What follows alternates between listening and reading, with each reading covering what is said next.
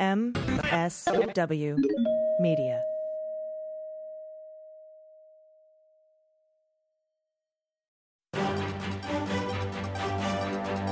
In the aftermath of the death of George Floyd at the hands of a police officer, what can we do to reform our criminal justice system to reduce police brutality? Let's get on topic.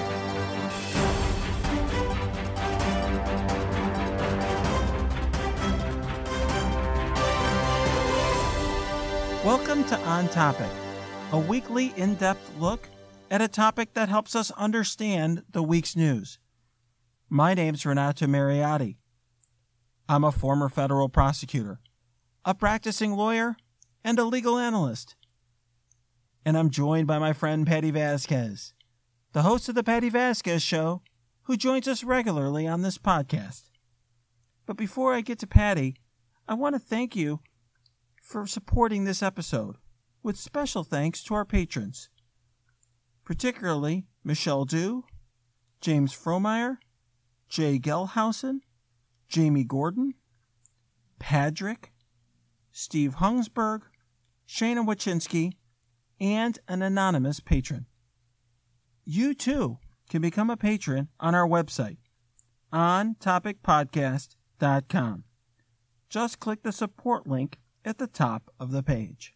So, Patti, obviously, what happened to George Floyd was horrific, and it was just the tip of the iceberg. But it seems that some good has come of this, and that there's been a shift amongst the establishment, even amongst corporate America, in terms of the attitudes towards police brutality, kind of racial injustice, and sort of race and how it interfaces with the criminal justice system. And I think we're also seeing so much footage from all over the country in the police response to civilians. And look, we're seeing some great images. You're seeing folks hugging each other and bonding.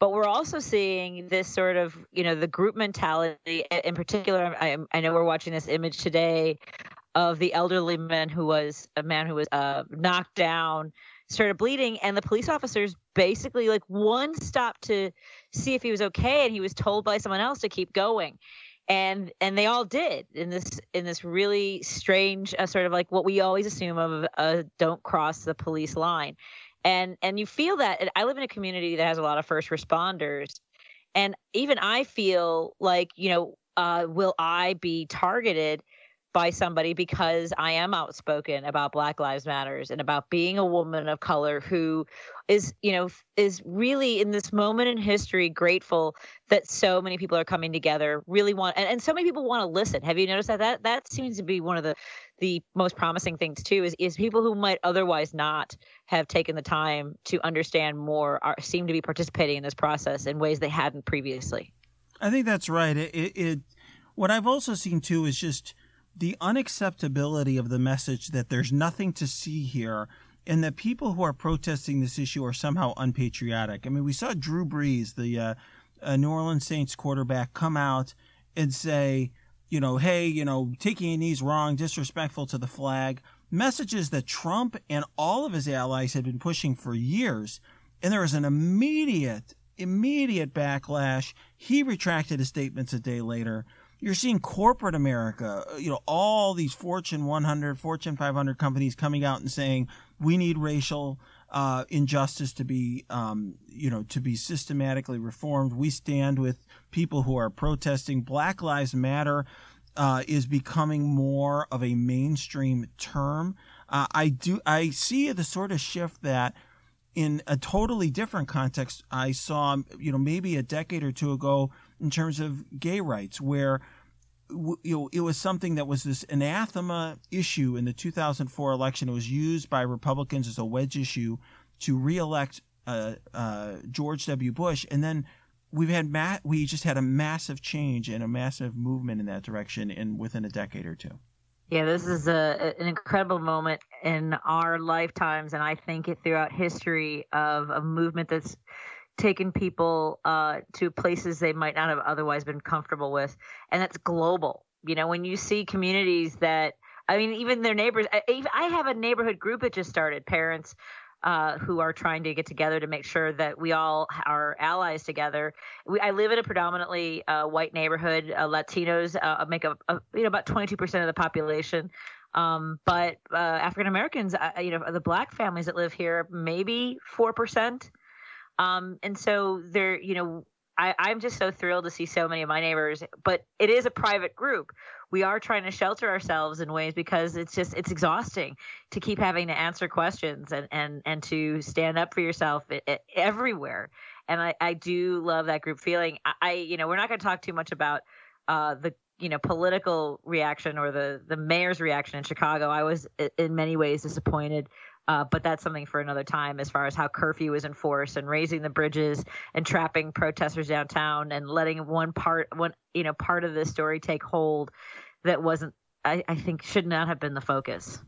Yeah, for sure. And obviously today there's been questions about how the New York City mayor, Bill de Blasio, has responded. And that's something we can talk to our guest about. She's from New York City, has a lot of experience there, formerly with the city government. And that's Maya Wiley. Maya is not just an MSNBC legal analyst, which I'm sure is how most of you know her, but she's also a civil rights activist. And she's the former chair of the New York City Civilian Complaint Review Board, an independent and impartial police oversight agency. Before she was in that role, she was counsel to the mayor of New York City, Bill de Blasio. And she's also vice president for social justice at the New School in New York. So now let's bring in Maya Wiley. Welcome back to the podcast, Maya. Thank you so much for joining us. Thank you for having me, Renato. It's great to be with you both.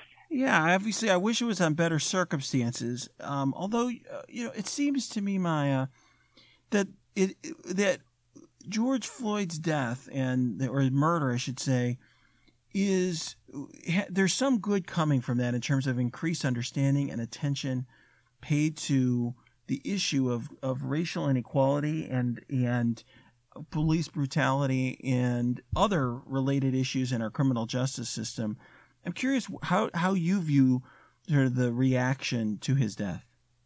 Yeah, I think you're right to say both that it's horrible to have this conversation. It's particularly difficult as a New Yorker who worked for city government when Officer Pantaleo put Eric Garner in an unauthorized chokehold, and he was the first death for the hashtag I Can't Breathe, and now we have another one. So it feels very personal in a way, I think, for many New Yorkers, and I think for the country, given how horrific that video was. My both hope and where I feel a possibility is the fact it's not just that there's a reaction, because we had a reaction, remember, after Michael Brown's shooting in Ferguson. We had a reaction after Trayvon Martin was killed by a vigilante, George Zimmerman. We although there was audio in that case, not video, but we've also had video of violent incidents with police over the years, like in 1992 with Rodney King in Los Angeles. And I think the concern has been that video itself and the response of the public to those videos, even when they're upset by them, has not always produced change. What is hopeful now, what feels different now, is that the people who are protesting, number one, are very diverse. We here in New York City, but you can see it in video from around the country, Black, Asian, Latino, white, Native American, truly multiracial, multi-generational. There are a lot of young people, obviously, but, I myself have protested since Eric Floyd was murdered, and I see a lot of people of many ages who were out in the protests. And I think that signals something different. And the fact that they're happening night after night, after day after night, and they are not ceasing solely because there have been charges, because the the understanding and the public understanding that I think you're referring to is that the public understands there's a systemic problem. So that the call for justice, of course, includes justice for George Floyd, and of course included justice being demonstrated by charging the other officers who were involved, but that the charges themselves are insufficient to shift a system that has resulted in what is projected to be 1 out of every 1,000 Black men and boys being shot by the police. So I'll stop there, but I think you're right.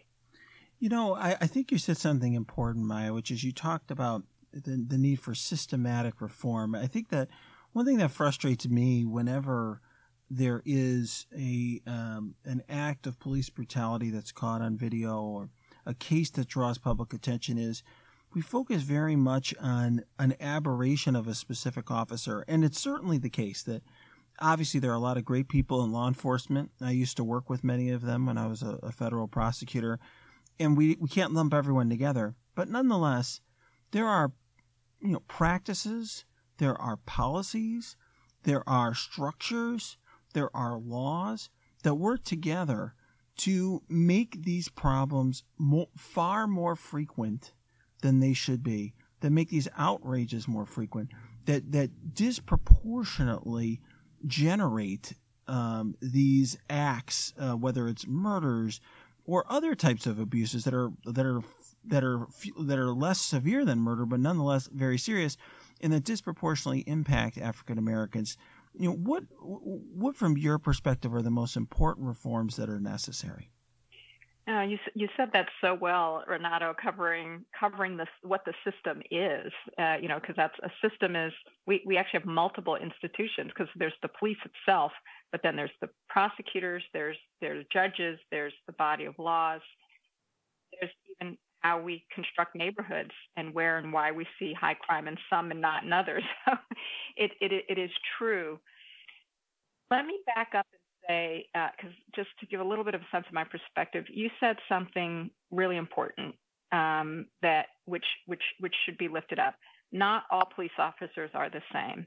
There are many good police officers. At the same time, the one bad apple narrative, they're bad apples. Just one bad apple spoils the bunch. What it ignores is what bad policing does to good cops. So, for instance, good cops stay silent when they see bad because the likelihood of some discipline or something changing with what's bad, I have heard police have told me directly, may not always feel likely. And they have to worry about how they then will be perceived by their own fellow officers for ratting. There is a saying, and I don't know if it's only in the New York City Police Department. All officers espouse this view, but it is a common saying that goes, better to be tried by 12 than carried by 6. So you'd rather be pulled in front of a jury of your peers for excessive force than be dead. That mentality, that culture, means that even police officers who think and believe they're seeing wrong may feel unable to say it because that is a part of the culture. That in order to protect yourself as police, you must be aggressive. We're seeing that in some of these demonstrations, which is really just making the point that demonstrators are trying to make. I have also seen video of police officers, kind of pulling back their colleagues who were kind of moving forward towards protesters. So I've seen the good and the bad in some of the videos. I say that because the way we change culture in police departments, I believe, is that, to your point, there's certain laws that must be changed. And one is, and critical, is the transparency of complaints and the transparency of the discipline around those complaints in the police department.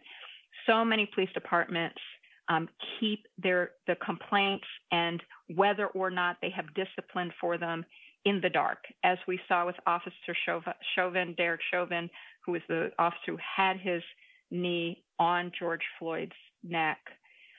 He had a long history of complaints. Now, Minneapolis had reformed that, I think it was 2015, maybe 2016, by making available officer disciplinary data available to the public, but that is highly unusual and a relatively recent reform. But if you don't shine a light on it, it doesn't allow the public to identify for the police department is not taking sufficiently seriously conduct by its police officers. The other is I'm one of the people who falls in on the side of the debate that we need to have independent prosecution of police misconduct cases when they are or should be considered for criminal charges. You know, we saw this in Ahmaud Arbery's killing by a former police officer who had worked closely and worked as an investigator in the district attorney's office, and the number of district attorneys that the public had to demand in order to get to a point where there were charges brought. In that case, where there was also video. The independence, I think, is important, not because I think, to your point, all prosecutors are biased, but because there is a close symbiotic relationship, and an independence of relationship makes the prosecutorial decisions more neutral. And the other piece is to ban some of the bad behavior and make it more clear what behavior should not be tolerated and should be responded to. Mm-hmm. Yeah, I think that you raise a very important point, Maya, about who is doing the prosecuting. Certainly in my city of Chicago, where we've had our own share of outrages like Trayvon Martin, for example, obviously a case that generated a lot of nationwide attention. The feds, my former office, often had to kind of step in and handle the prosecution because there is very, very much a concern that the state's attorney's office, our equivalent of the district attorney, is working hand in hand with the police, and so there's almost a kind of it's not an actual conflict of interest, but there is certainly a concern that they're not going to be as zealous, and they have other considerations when they are prosecuting an officer because they have a relationship with the police department, and the police department is their partner in a way that there isn't with the feds. And I saw, in my state, my attorney general in my state, Kwame Raoul, has been advocating publicly for state attorney generals to take on that role. I'm curious what you think of that proposal. Well, I haven't looked closely enough at it to have a strong personal opinion. I think what we have seen in the case of the officers who killed George Floyd, it made a huge difference for it to be taken up by the state AG, who still has, as he has said publicly, will work in partnership with the district attorney. I think it is the independence. I think each state can look at what may work best in its state. The independence is the key part, and for state's attorney general, that is certainly one possibility. Yeah, it's certainly important. I think another piece of this that gets ignored is the role that collective bargaining can have with a police union. I know in Chicago, one thing that frustrated me when I was investigating police officers when I was a federal prosecutor is that they have, when there's an allegation that's made against them or there's been an incident, they have, in Chicago, they have a contractual right to speak with a union representative before they're interviewed by the state's attorney's office. And of course, if I shot somebody, it's not like I'm going to get some special opportunity to speak with someone. Now, obviously, you have a constitutional right to consult with an attorney, but usually law enforcement's going to be grilling me immediately, trying to get me to talk, trying to get me to confess, trying to get me to say something before I have a chance to discuss it with counsel. Whereas you have police officers who are already very sophisticated players when it comes to the criminal justice system, getting an opportunity to speak with somebody and kind of get their story straight. So, from my perspective, I think we have to consider the role that kind of the police union and the police kind of how their rules are as well, because sometimes that can give an advantage to police and make them feel more free about doing, as you said, taking the risk of being before 12 jurors rather than some other choice that they could have made. Yeah, I think that's absolutely right, and protections that you and I would not get as civilians, to your point. And one of the things I think that protesters are raising vocally and clearly is there can't be two different levels of justice, one for those in blue and one for everyone else, and maybe even a third for those who are people of color. That, the equal protection of the laws, that our system of justice should indeed be blind. And those kinds of bargained for protections, and they are designed to make it more difficult to bring either disciplinary action internally or charges externally against police officers in ways that, the average low-income Black kid on a corner who's picked up, wouldn't get. And I think that it is equally important that there is both the rules of engagement be fair and appropriate to due process, no question. I believe in the right to counsel. I believe everyone has a right to counsel. But to your point, when you create extra protections and extra steps that make it much more difficult to hold police officers accountable, that is a serious problem. Yeah, we already have enough trouble obtaining convictions when there is sufficient evidence, because grand jurors, and much less jurors, are often reluctant to decide that police officers are guilty, or even if there's probable cause. They tend to give officers the benefit of the doubt. Yeah, and that's actually, you've just named another state level reform. You don't allow prosecutors to decide to bring charges based on information. Don't require them to go to the grand jury.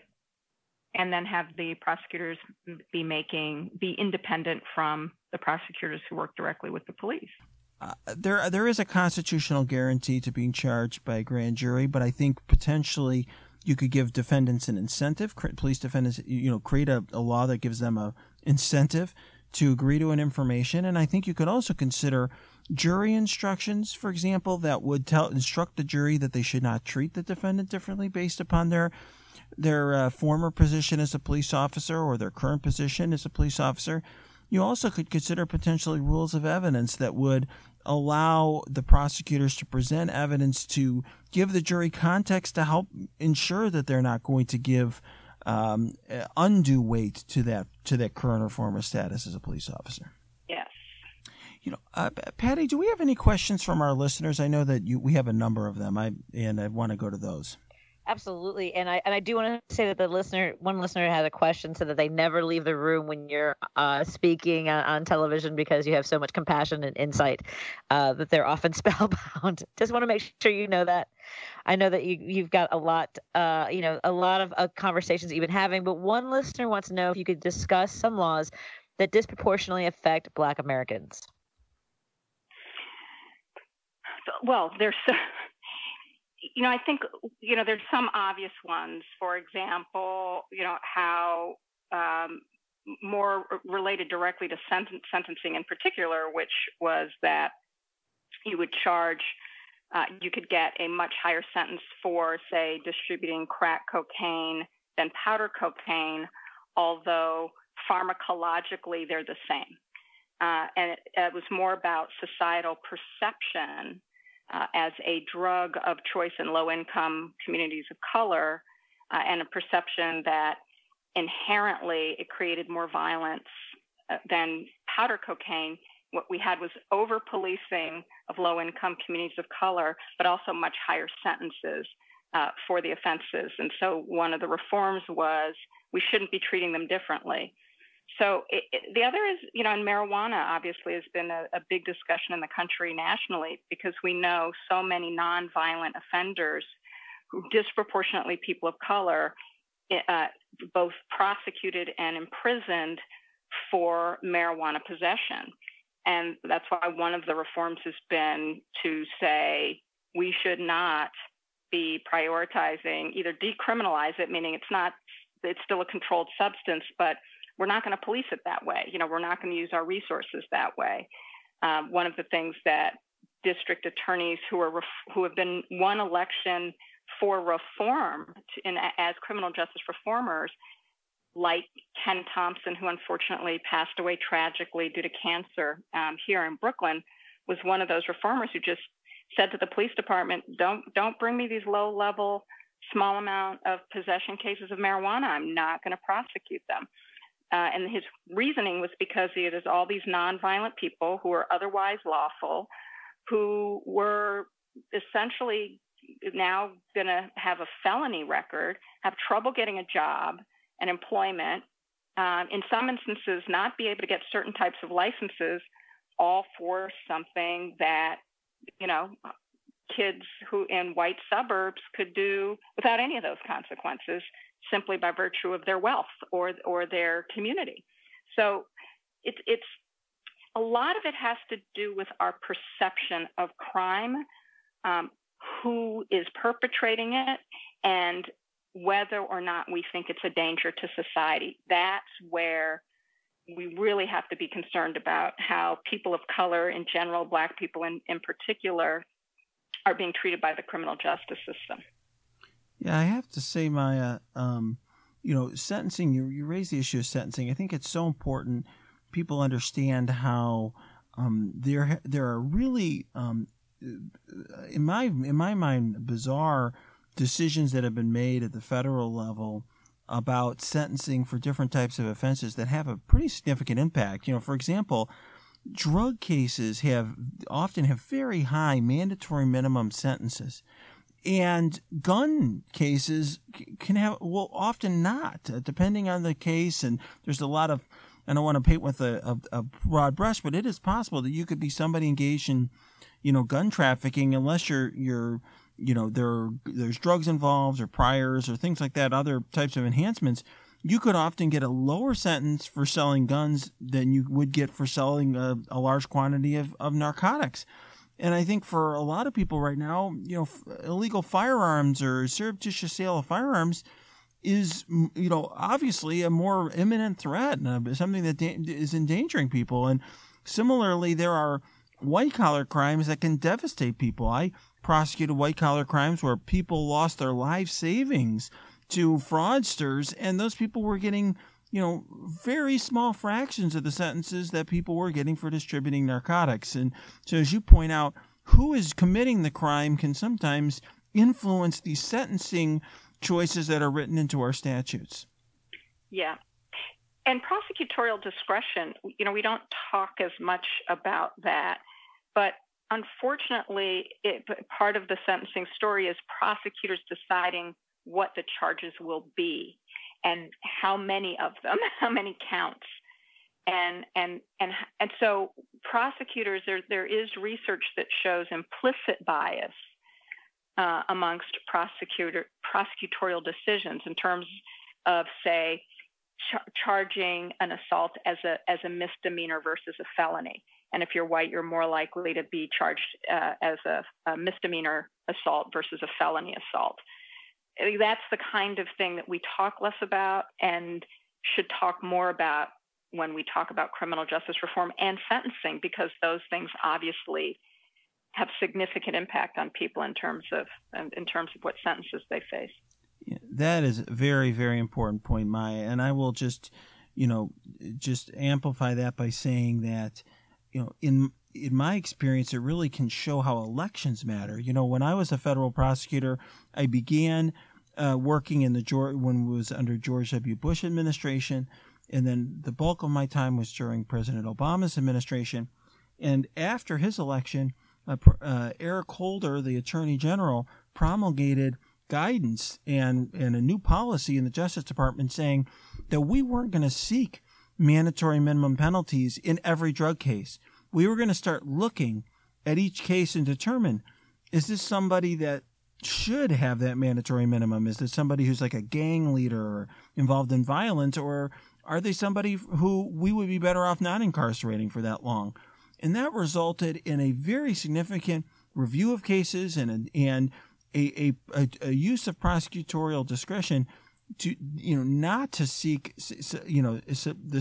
as long of a sentence for very substantial categories of defendants. And that was under, just caused by a change in the White House and a change in Attorney General. And that's been reversed in the Trump administration. And it's an example really of how elections matter and why the election in November matters for this specific issue of criminal justice reform and how the law enforcement system impacts different groups. Yep. Really important, and thank you for that example. Well, yeah, I know a lot of people. You're brought in a lot of different directions, so I don't want to keep you too long. But I do think a lot of people are listening to this and are frustrated and want to know what they can do. Well, what can people who are listening to this do? How should they change their behavior, their thoughts? Who should they support? What can they do to make a difference on this issue? One of the things that we're seeing right now is exactly what people should be doing, which is making clear that the American public wants reform. That's a powerful starting point. The peaceful protest day in, day out has made clear, I think, both to leaders of police departments, but also elected leaders, that something has to be done differently. But then there's the what's the something, and we've obviously talked about that, and it shifts from federal level to state to local what people can do. One is writing your elected representatives in Congress and demanding that Representative Hakeem Jeffries' federal ban on chokeholds is passed, is adopted into law, and the anti-lynching bill that is being held up in the Senate. Those are reforms that are obvious, and particularly given the videos that we've seen, and pushing for those federal level changes is important. The other, though, it really is at the state and local level, and around letting leaders know that residents want the reforms. So whether that's police transparency, here in New York State, there's a state law that courts have interpreted to protect the privacy of police disciplinary matters. So the kind of transparency we see in Minneapolis around Officer Chauvin's disciplinary history, we can't see in New York unless the officer, him or herself, or someone else engaged in the misconduct who has it, makes it public. So, in New York State, that's an obvious one for people to support. There's also, I think, really getting involved at the community level in what's happening with policing and law enforcement at the community level. I just saw an example in a community my brother is in, and he sent it to me because it was such a great one. He said that the social and civic network of the community had traditionally been very divided, meaning there was one kind of chat room for the white folks in the community and another chat room. Wow. And Blacks and Latinos talk separately.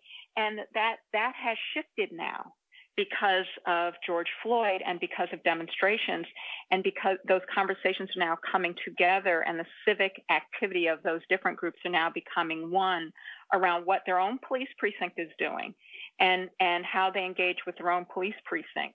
That's a powerful shift, and that can happen in any community.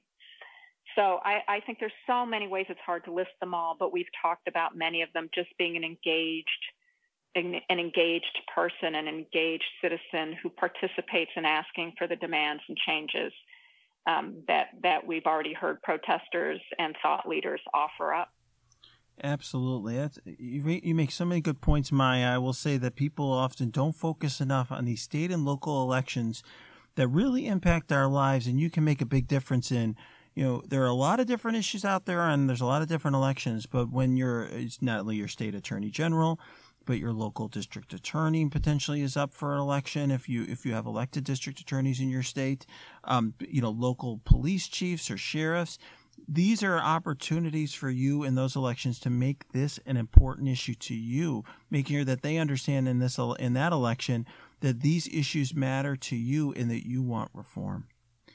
Well, I will say, Maya, it has been an absolute pleasure. I always learn from you, and it's been fantastic to have you on the podcast again. Thank you so much. Thank you so much. It's been such a pleasure to be with you, and be safe and well.